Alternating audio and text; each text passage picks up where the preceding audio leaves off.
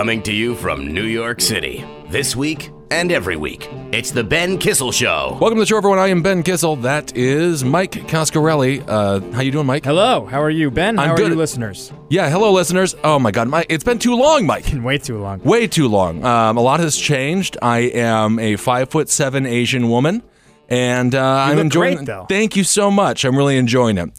So let's see. People said they demanded an episode, and I said, okay, I'll give you a Ben Kissel show. They're always exciting. They're always wonderful. Recap on my life. We went to the UK for the last podcast on the left. We did a UK tour. It was absolutely phenomenal. The fans were incredible. The food in Scotland was one of the more interesting things I've ever had in my entire life. It's all deep fried, and the meat's full of blood. Jeez. It's quite disturbing. I've never really experienced anything like it. I enjoyed the meat pies, and the people of Scotland were absolutely wonderful. I managed to avoid a what do they call that? The old Scotland kiss, which is a headbutt. They call that unfamiliar. Well, I am familiar with it, Mike, and they call it the Scotland kiss, and that is a headbutt. But I avoided that, which was quite remarkable. And overall, the entire tour was incredible. We started off in Scotland, then we worked our way up to or down rather. To Manchester, and then we did 2 shows in London, and it could not have been better. I won $18 playing casinos in London, and I absolutely loved every second of it.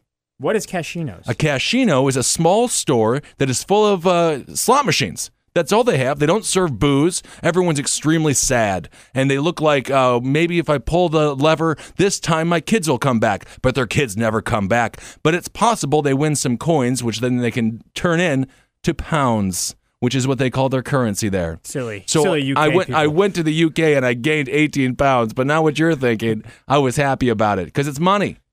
Oh, You get it. Stupid me. I thought you meant 18 like literal pounds. That's the pun. Get up on it, Mike. So it's been incredible, still working over there at Fox News. Red Eye has been really good. The selection, I feel like a weightlifter.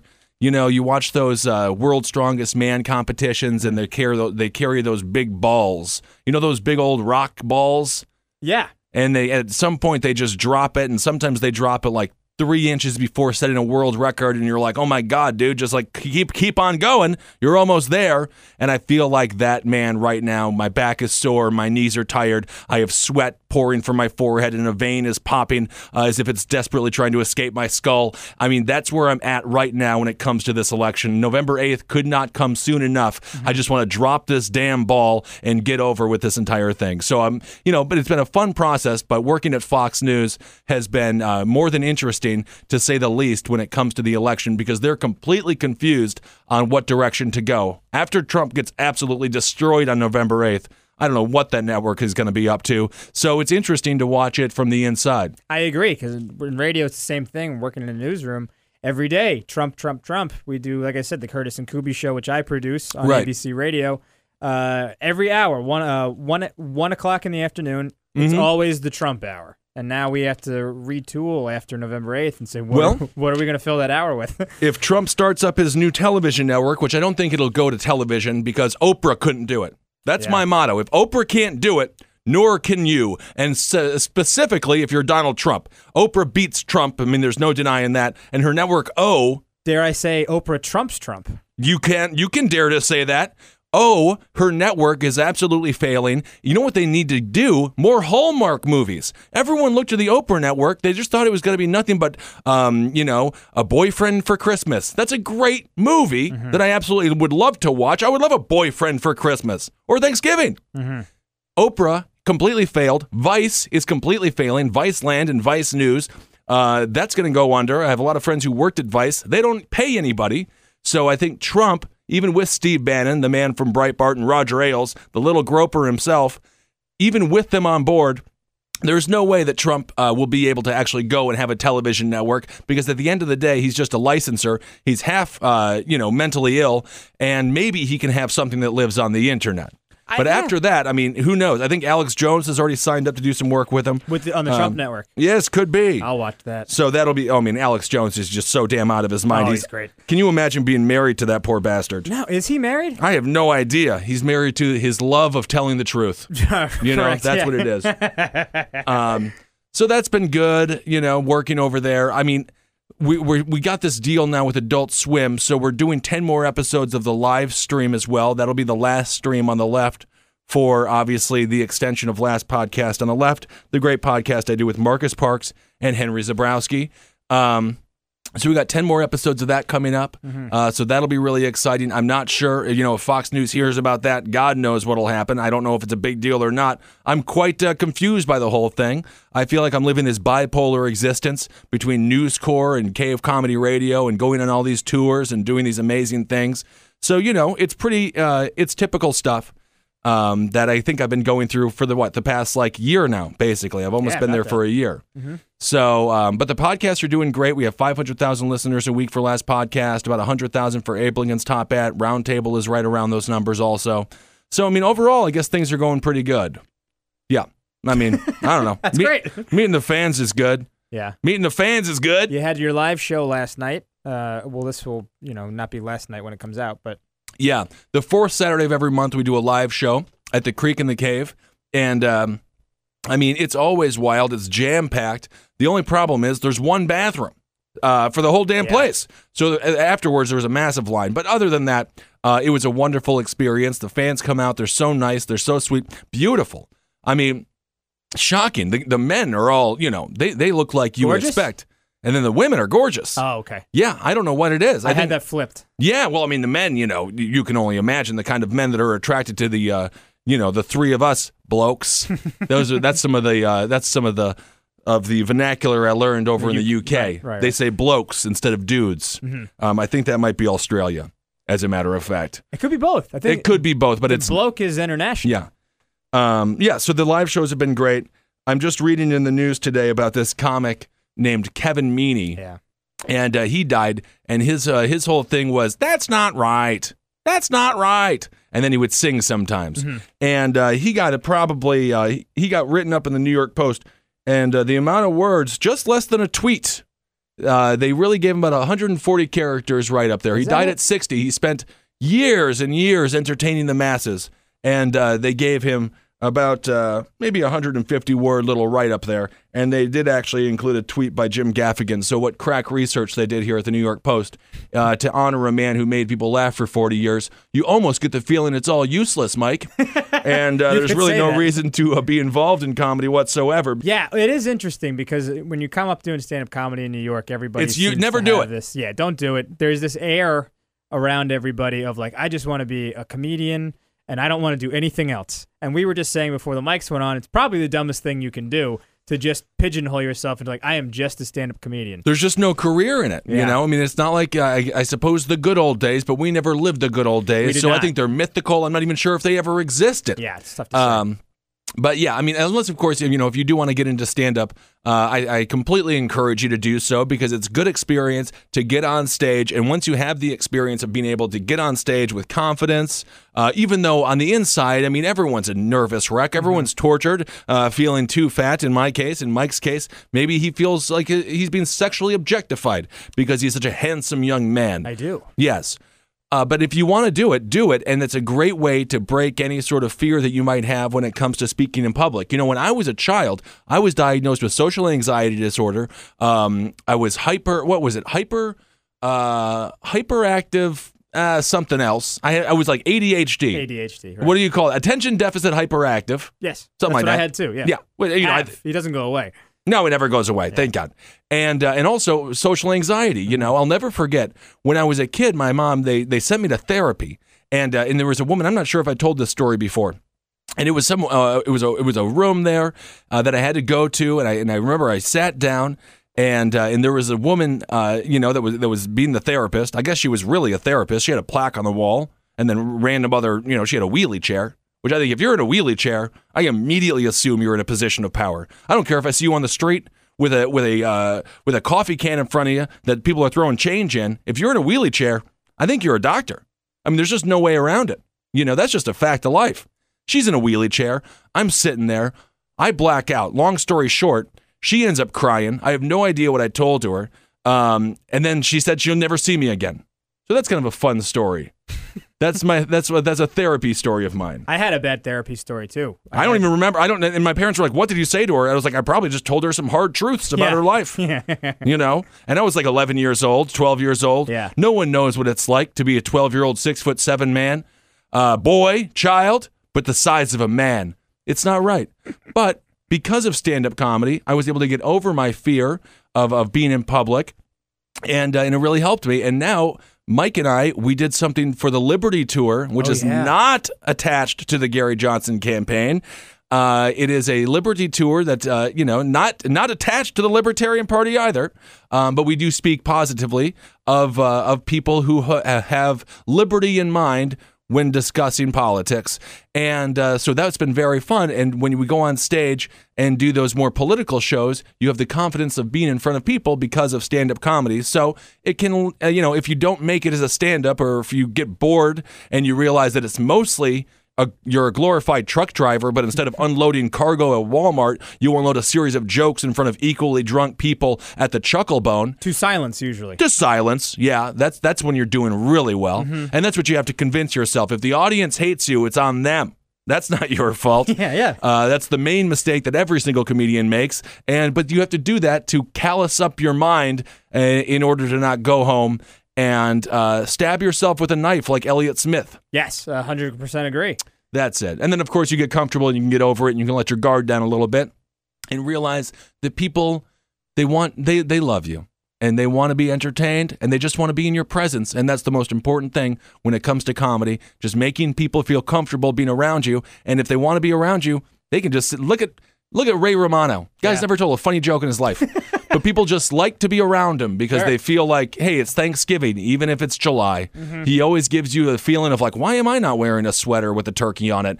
And that's more important than good jokes. I would agree with that. Being likable is, the most important thing, which is a skill if you can develop, like you said, as a stand-up comedian. Once you quit stand-up and you go into the corporate world, sure, you can work the room a little bit. People will kind of want to hang around you because you emit charm. It's unbelievable. The lack of charm in these corporate offices is it's phenomenal. I mean, these are drone people. It's dire straits in there. I have no idea how they do it. I mean, that's just the career that people choose. Every time I go to work, I sit down at my desk. You got to put yourself in a different headspace. You got to forget, the great fans that you just met when you were over in Europe, or, we're coming to Boston soon. We're in D.C. This upcoming weekend. You got to forget all the fun things that you do with your life, and you got to focus on, staring at the computer screen, typing the words. But it's fun. It's still television, so your words can get regurgitated on the tiny screen, the silver screen. But by the way, the silver screen television, it gets, some people say, oh, it's not as important as movies. Citizen Kane, greatest film of all time. Orson Welles. It debuted in the movie theaters, but William Randolph Hearst, the mogul, he's a monster, and I hate you, Hearst. He was pissed with the character in Citizen Kane. Because it is him. It's him. Yeah. And so he banned it from all the cinemas. He basically just told the cinemas, if you air it, we're going to cut your funding, all these kinds of things. Multiple years later, I believe it was 7 years later, Orson Welles, he was 25 when he made Citizen Kane, so he was only 32. So it's, whatever, bro. He was upset. Just much fatter by then. He got fat quick. He got really fat. Yeah, why wouldn't you? Bonbons? He was like hot, like young Orson Welles, hot dude. Big weird head. Big jaw, kind of big weird head. But then he grew into big weird head with the rest of his body. Yes. I mean, I guess the big head was an indicator of where his body was going to go. They had to have known. So then it aired on television because, they desperately needed content. They bought it like extremely cheap. Everyone fell in love with Citizen Kane. So television was the launch for the greatest movie in the history of movies, according to many people. Of course, I always prefer Billy Madison. I also enjoy Tommy Boy and Hot Shots Part 2. Part 2? Yeah, I actually think it's better than Hot Shots Part 1. Yeah. And so that's interesting. So the job is good because you get to still be involved in the television industry. It's not as crippling, depressing as something like working in sales. Sales is good because you make a sale. That's hot stuff. That's a good day. Yeah, that'll make you feel good. But something like, working a temp job, where you just like put random numbers into a computer and you don't know what numbers you're putting into the computer. You might be sending people to the camps. Yeah. I worked at Madison Square Garden when I first got to New York City 10 years ago. I can't believe it's been 10 years already. And MSG, it was fun to be there. I'm a huge New York Knicks fan. And as a matter of fact, here at I can't say where we record. Yeah, it's probably better not to. It doesn't matter. If you just look at the first three letters of the alphabet. Okay, yeah. True. And I got the job, and it was fun to be in Madison Square Garden because the New York Knicks play there. So in my head, I'm from Wisconsin. I'm like, the Knicks are just going to be walking around. This will be so exciting. I'll meet John Starks. He's my favorite player of all time. I used to argue that he was better than Michael Jordan.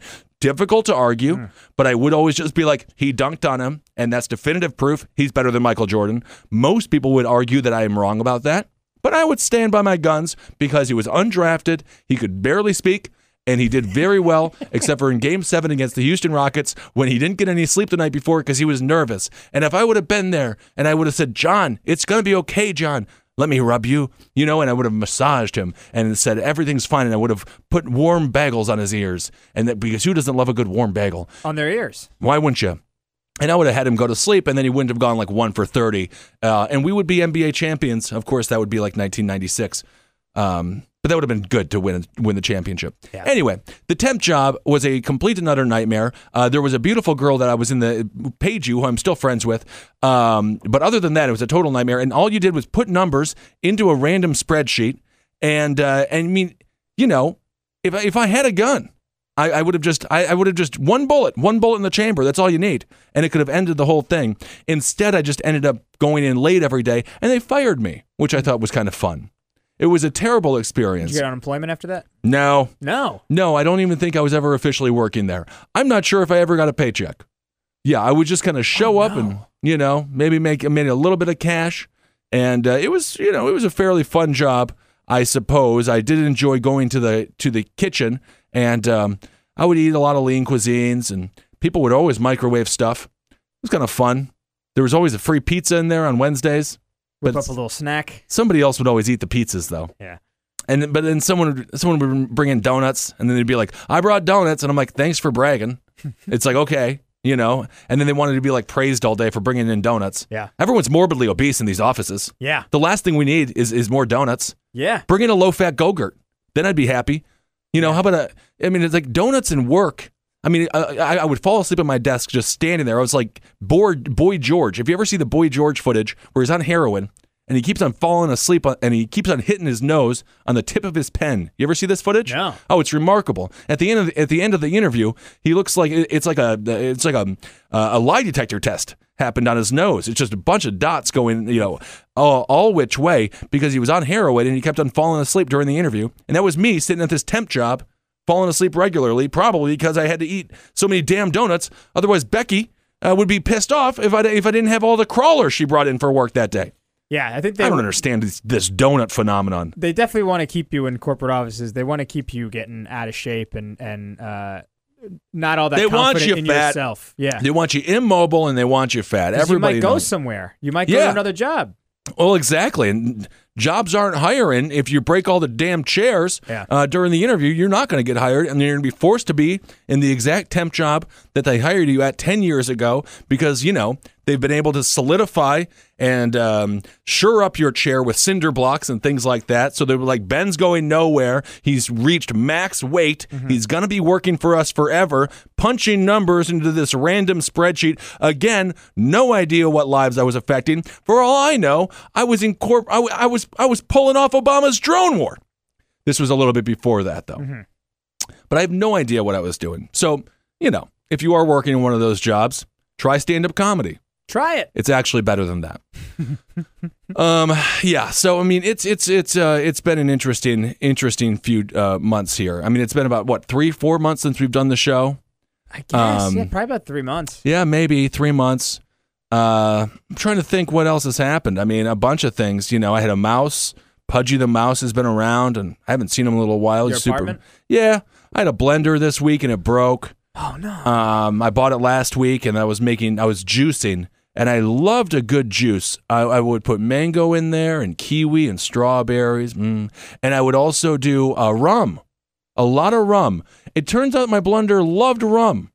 But then I guess I got it too drunk, and I tried to turn it on, and it started smoking like a fiery dad after he just came home. He's a fireman, let's say he's a fireman, and he couldn't save a child from a burning building, and so he went after work, and he got trashed at the local bar, and they said, you got to be cut off, and he's like, I'm a hero. I'm going to go see my kid and let him know.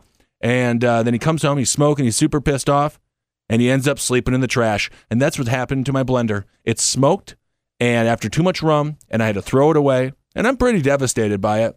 But I can always buy a new one. Yeah, c'est la vie. You can always get a new dad. Yeah, life goes on. I guess so. Kevin Meaney is dead. Nobody even cares. 40 years, stand-up comedian. Man. He really was he was a great comedian. Yeah. And I had never met him, but by all accounts, from what I've heard, very, very nice man. Yeah, he's a wonderful guy. I'm sure of it. Yeah, let's see. Mass depression. I think I'm doing fairly well with that. I was talking a little bit on the last episode. Many months ago, I'm going to cut back on the drinking. Did you do it? No. Okay. No, I did not do that, but that's okay.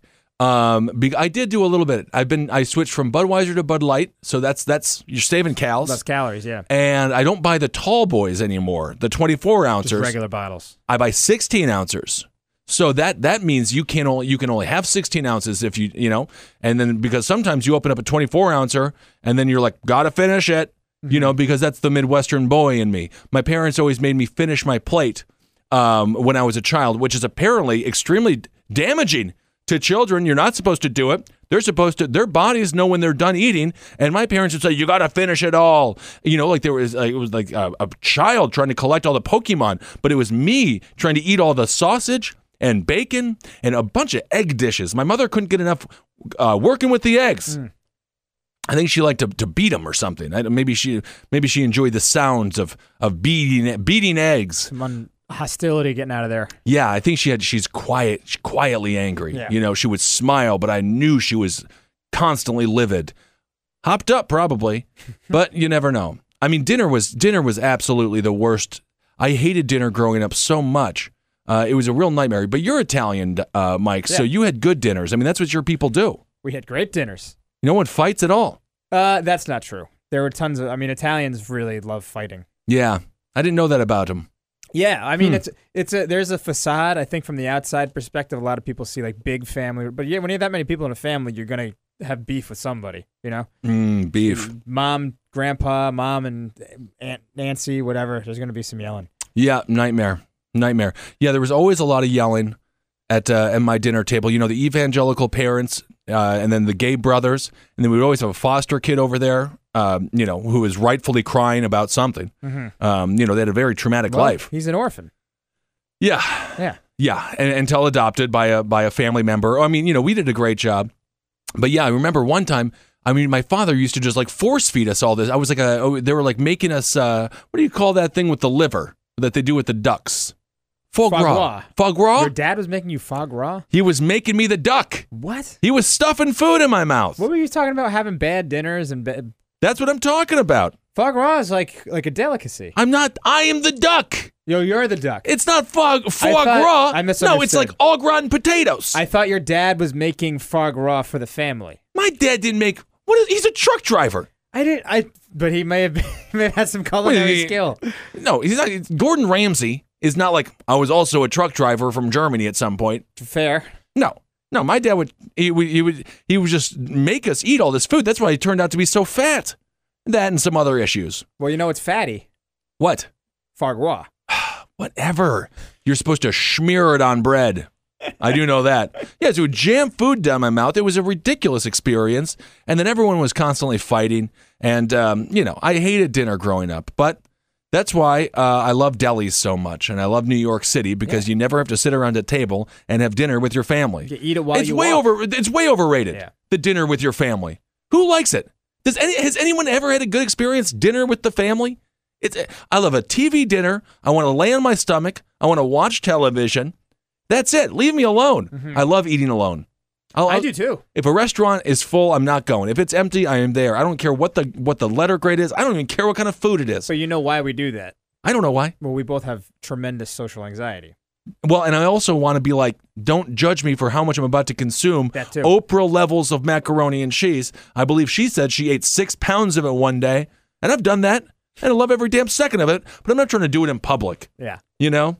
Yeah, you do that in the kitchen by yourself. Nobody's around. Standing up. Roommates are out. Mm-hmm. You don't want to be doing that in front of people because they might make a judgment. Oh, absolutely not. So listeners, let me know what you guys think about the family dinner. I just feel way overrated. Everyone's like, the destruction of the American dream, the destruction of the American family. The fact that, fathers are gone missing from the house is because there's no more family dinner. Way overrated. No one had a good family dinner. I mean, thank God for televisions, and thank God that Americans were marketed to the degree where they're like, put a television in every room, including make the dinner table a television. Yeah. Thank God for that. Did you have a TV in the kitchen? No, we did not. My parents limited our TV use, which I actually appreciate. We didn't have cable too much growing up. It was off and on. I think my father would miss it, and then they would say, kids, we have a special bonus for you. We're going to get television back. And I'm like, I think Dad just wants to watch God knows what. Right. Probably some Christian 700 Club programming with Pat Robertson. Pat Robertson, yeah. I can't wait for him to go. I mean, I guarantee when Pat Robertson dies, he's going to get a bigger write-up in the paper than Kevin Meaney, and the guy hasn't done anything good for anybody. It's going to be front page, probably. Probably. Yeah, probably him going to the pearly gates and just, what is it, Peter at the gate? Yes. I think it's Peter at the gate. Peter's going to tell him no. That's what he's going to say. It's possible. Well, but in his head, he's going to be around for a while because he is at ease. And people who are at ease live forever. That's just the way it is. There's no stress in your life. Yeah, that's true. He is at ease. Well, I mean, it doesn't really matter. It's all make-believe anyway. Yeah. But family dinners, complete and utter waking nightmare. So let us know. They're a sham. They're complete and utter lies. I'll never understand them. I've been getting into boots lately. I'm wearing nothing but boots now, although today I'm wearing sneakers. But yesterday, Mike and I, we went to, again, like I said earlier, the Liberty Tour. We did a little thing there, and you saw my Laredos. That's what they are. They're fantastic looking. I mean, what a boot. No, I'm not Canadian, okay? What a boot. The boots, unbelievable. I've never felt taller in my life. It's a 2.5-inch heel. I finally feel masculine. For the first time. I mean, I'm almost 6'10" in those things, and people are treating me with respect. One person just said, "Hey, Wall Street," and then he offered me cocaine. Swear to God. Wow. Yep. I'm wearing my boots. I got my Jose Bank on. I got my American flag cufflinks that my girlfriend bought me. Beautiful cufflinks. And I'm walking down the street, and someone said, "Hey, Wall Street, you want some coke?" And I said, "No, I don't touch the stuff, but thank you for the compliment." And how nice is that? I don't know if he meant it as a compliment because people seem to hate everybody on Wall Street or from Wall Street or anyone associated with Wall Street. But nonetheless, I'll take it as a compliment. Growing up a poor child in Wisconsin, Wall Street's a good nickname for me. So you think it was a little snarky? Well, I think he wanted to unload sarcastically. I think he wanted to unload a bunch of coke. Oh. And he thought I would be the vessel to consume the mass amounts of cocaine, the product that he had filling up his pockets at the time. And I mean, I understand why he thought that. Again, in my boots, I'm 6'10", so he's like, that dude could probably snort a whole series of different. He could clear the snow off a mountain. You're 6'10" in those boots.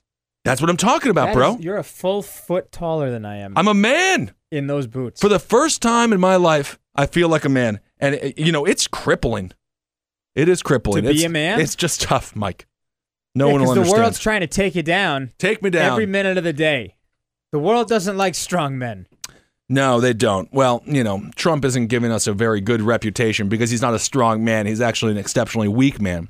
Yeah. Small hands. Small hands and small mind and small ego. Well, massive ego, thin skin. You can see right through the guy. He's a jellyfish.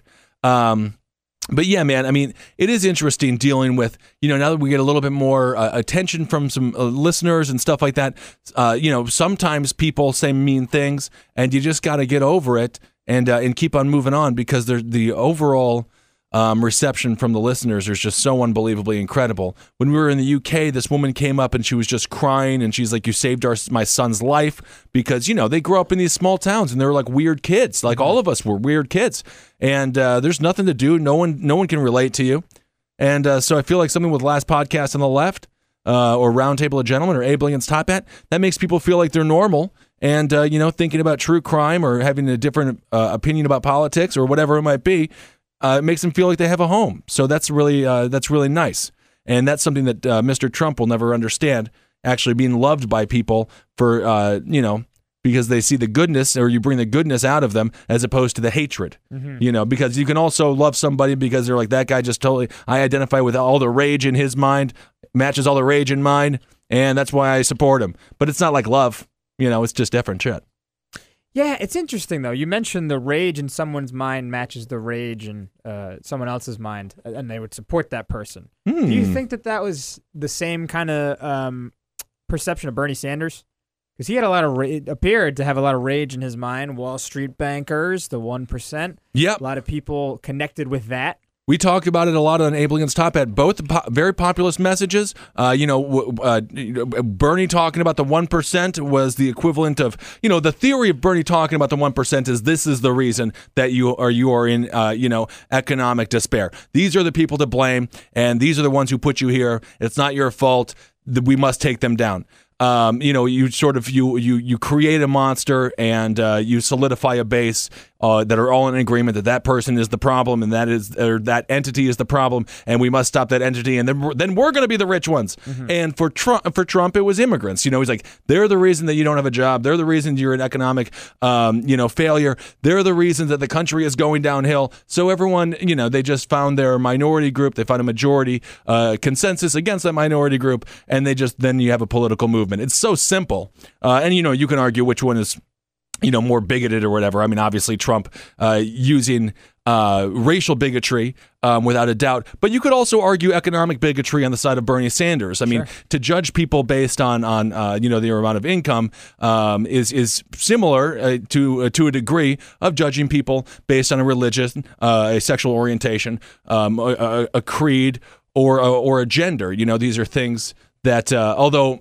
obviously, some people are just born into wealth, but there is more of a fluidity of wealth, although, of course, with gender, there's certainly a fluidity of that as well. Race, not so much, unless, of course, you're Rachel Dolezal, who, thank God, has not been mentioned, other than right now, for about a year. So I apologize for throwing her name back into the collective unconscious, and I guarantee you there's going to be an article written about her now. Say her name 2 more times, and she pops up in the mirror in the bathroom. Oh, good God.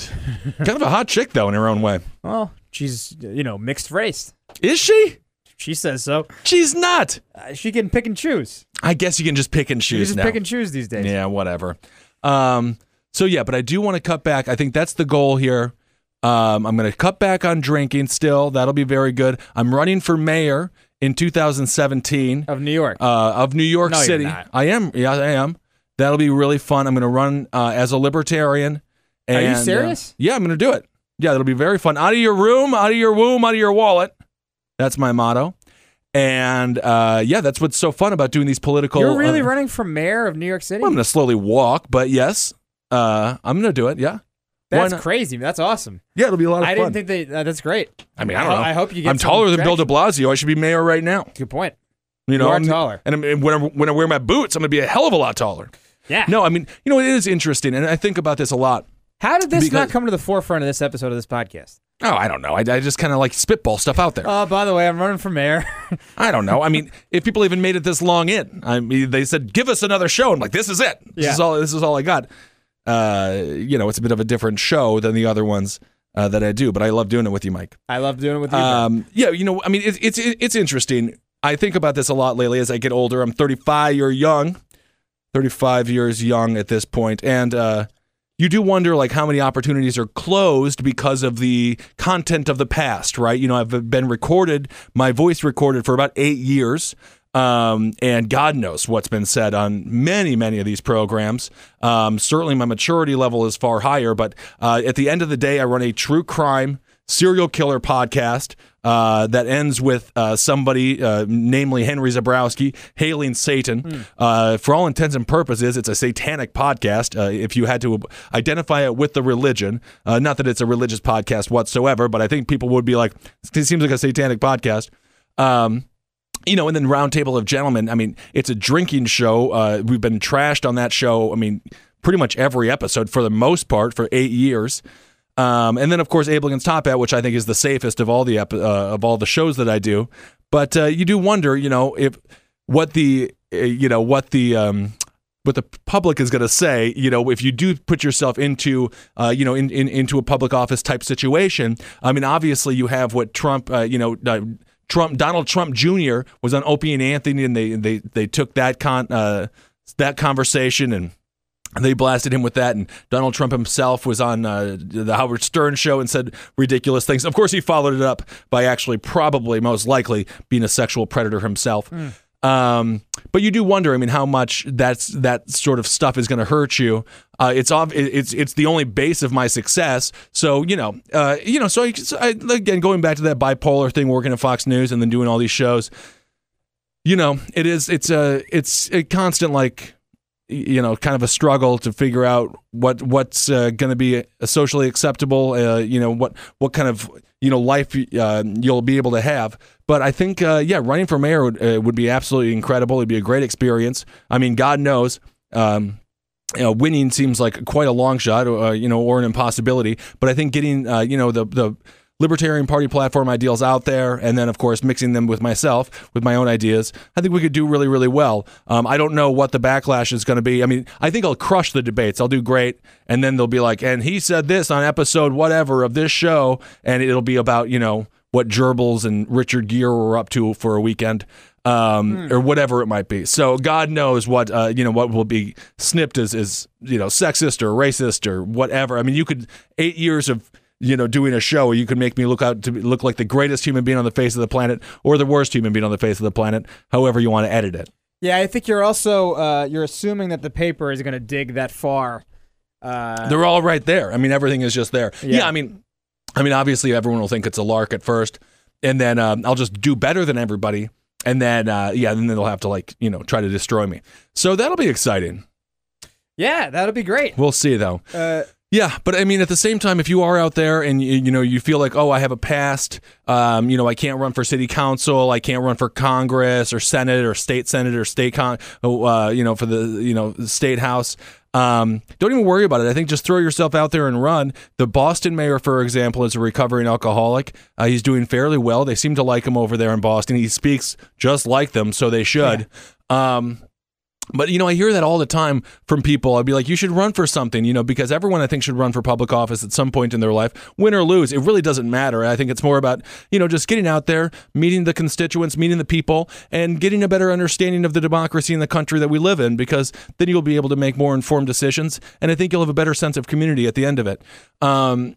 So just get out there and do it. I mean, I don't care if you're a former porn star or a current porn star, or, maybe you got a couple of DUIs. I mean, maybe you spent some time in the penitentiary for, whatever it might be, stealing as a child. God knows what you can go to jail for, in this day and age. Too many speeding tickets, whatever. I think that, just get out there and give it a shot if you have ideas and, you want to express them and you think that people might benefit from your views on government and society. So that's what I always just tell people. A lot of people feel like, especially in this industry, you make so many, every mistake that you make is magnified and every mistake that you make is public because we're public people. But I think that people are willing to forgive and forget and they'll be willing to listen to you once you announce that you're actually running for office or something like that. So I say if you are listening and you want to do anything with your life regarding public service, get out there and do it because the only person stopping you is you. All right. Very good. So yeah, I'll be the mayor in 2018. No doubt about it. I'm looking forward to it. Yeah, they won't even have to change de Blasio can just leave his clothes. Do I get invited to Gracie Mansion? Yeah, man. Everyone's invited to Gracie Mansion. I'm going to turn it into a club. It'll be great. Ooh. Yeah, Jay-Z is going to design the whole thing. That's awesome. Yeah, that's what I'm excited. That's what the young people want. I can't wait for you to be mayor. Uh-huh. Yes, there's no way it's not happening. It's guaranteed to happen. Yeah, Rachel Dolezal will be my she'll be in charge of race relations. Have you reached out to her yet? No, I haven't reached out to her. You might just maybe attempt to do that before the run. So she's part of the package. Yeah, exactly. No, that's how you get the votes. Right. That's how you do it. You need the Rachel Dolezal vote. But no, man, it has been extremely fun doing these political functions. Extremely fun. The Libertarians are an interesting bunch. There was a heavy-set fellow who ate about 7 pieces of pizza at yesterday's event or this weekend's event, and then he fell asleep. So the crowds have been wonderful. Crowds after my own heart. The question is, was it his fault or was it our fault for not controlling the jokes? Hey, man, What can we do? It's like, what came first, the chicken or the egg? Was he going to sleep anyway? The chicken came first. It had to have come first, right? Yeah, because the egg is made up of, there's an enzyme on the egg that can only be created by a chicken. So the chicken must have at some point crawled out of the goo. I don't know. As a chicken. I'm not sure how they do it. I'm not a Darwinian scientist. I have no clue. There's a new movie coming out that blames the Columbine massacre on Darwin. Eric Harris and Dylan Klebold, of course, the massacre at Columbine. We all know that. There's a new documentary movie coming out that blames Darwin and the theory of evolution for the murder of 19 kids at Columbine. Seems a bit of a stretch. Yeah, well, Hollywood takes artistic liberties. They do. Yeah. They do. But yeah, so check me out this year. Or next year rather, 2017. I think it's going to be a lot of fun. And, we'll keep on doing all the programs and everything like that. I'm trying to think. Is there any questions that people have? I wish we could do calls, but it's a podcast. It's a podcast. So we can't do any. Yeah. Yeah. Brooke, any questions? My girlfriend's here. She said no. So that's good. We're on good terms.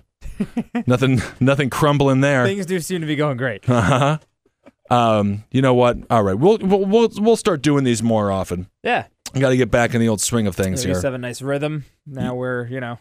We're both busy. Busy guys. Yeah. Busy guys, but everything is going well in the right direction. All right, guys. Well, check me out. Check us out here. We're going to be in Washington, D.C. this weekend at the Benson Ball, which will be extremely fun. And check out all the shows on Cave Comedy Radio. Abe Lincoln's Top Hat, Last Podcast on the left, The Round Table of Gentlemen. And, yeah, I think that's it. Mike, you got Social Villains? I got Social Villains. I also might be coming up to Montreal to do some comedy within the month. In the month of November, December. So I don't know why I even promoted it if it's not on the books. It doesn't matter. That's dumb. I might be coming up there, though, so keep an eye out if you want to follow me on Twitter at Mike Coscarelli or Facebook, Instagram. I'll put all that stuff up on there. Awesome. All right, everyone. That's you can find Mike on Twitter at Mike Coscarelli, Facebook Mike Coscarelli. I don't know if people look at Facebook. Facebook is one of the, I don't know. It's depressing me. I want to get rid of the app. I wish I could do it, but I need it for booking and shows and stuff. Yeah, I know. It might be an excuse that I'm using, but I hate it, but it's a necessity. It's how it seems. You got to have it. Yep, and you can find me on Twitter at Ben Kissel. Instagram, I'm at Ben Kissel1, but I don't know how to use it. I still don't. I mean, I'm barely able to find the pictures I'm tagged in. Yeah. I'm just learning how to do that. You could barely use a blender. I can't use a blender. It's in the garbage. Yeah. It loved its rum, and now it died. I don't know how. The juicing diet, I failed because you're not supposed to have a full dinner with the juice. I don't think you're supposed to put rum in it either. You're supposed to put rum in it. All those juice, all the commercials. I mean, you can put rum in it. Yeah, they always. But if you're doing a liquid diet, if you're juicing, you don't put rum in it. No, you don't put rum in it. Well, difference of opinion. That's not a problem. Out of your room, out of your womb, out of your wallet. That's what I say. Ben Kissel 2017. Kissel 2017. Kissel for mayor. You're gonna love it. All right, everyone. We'll talk to you soon.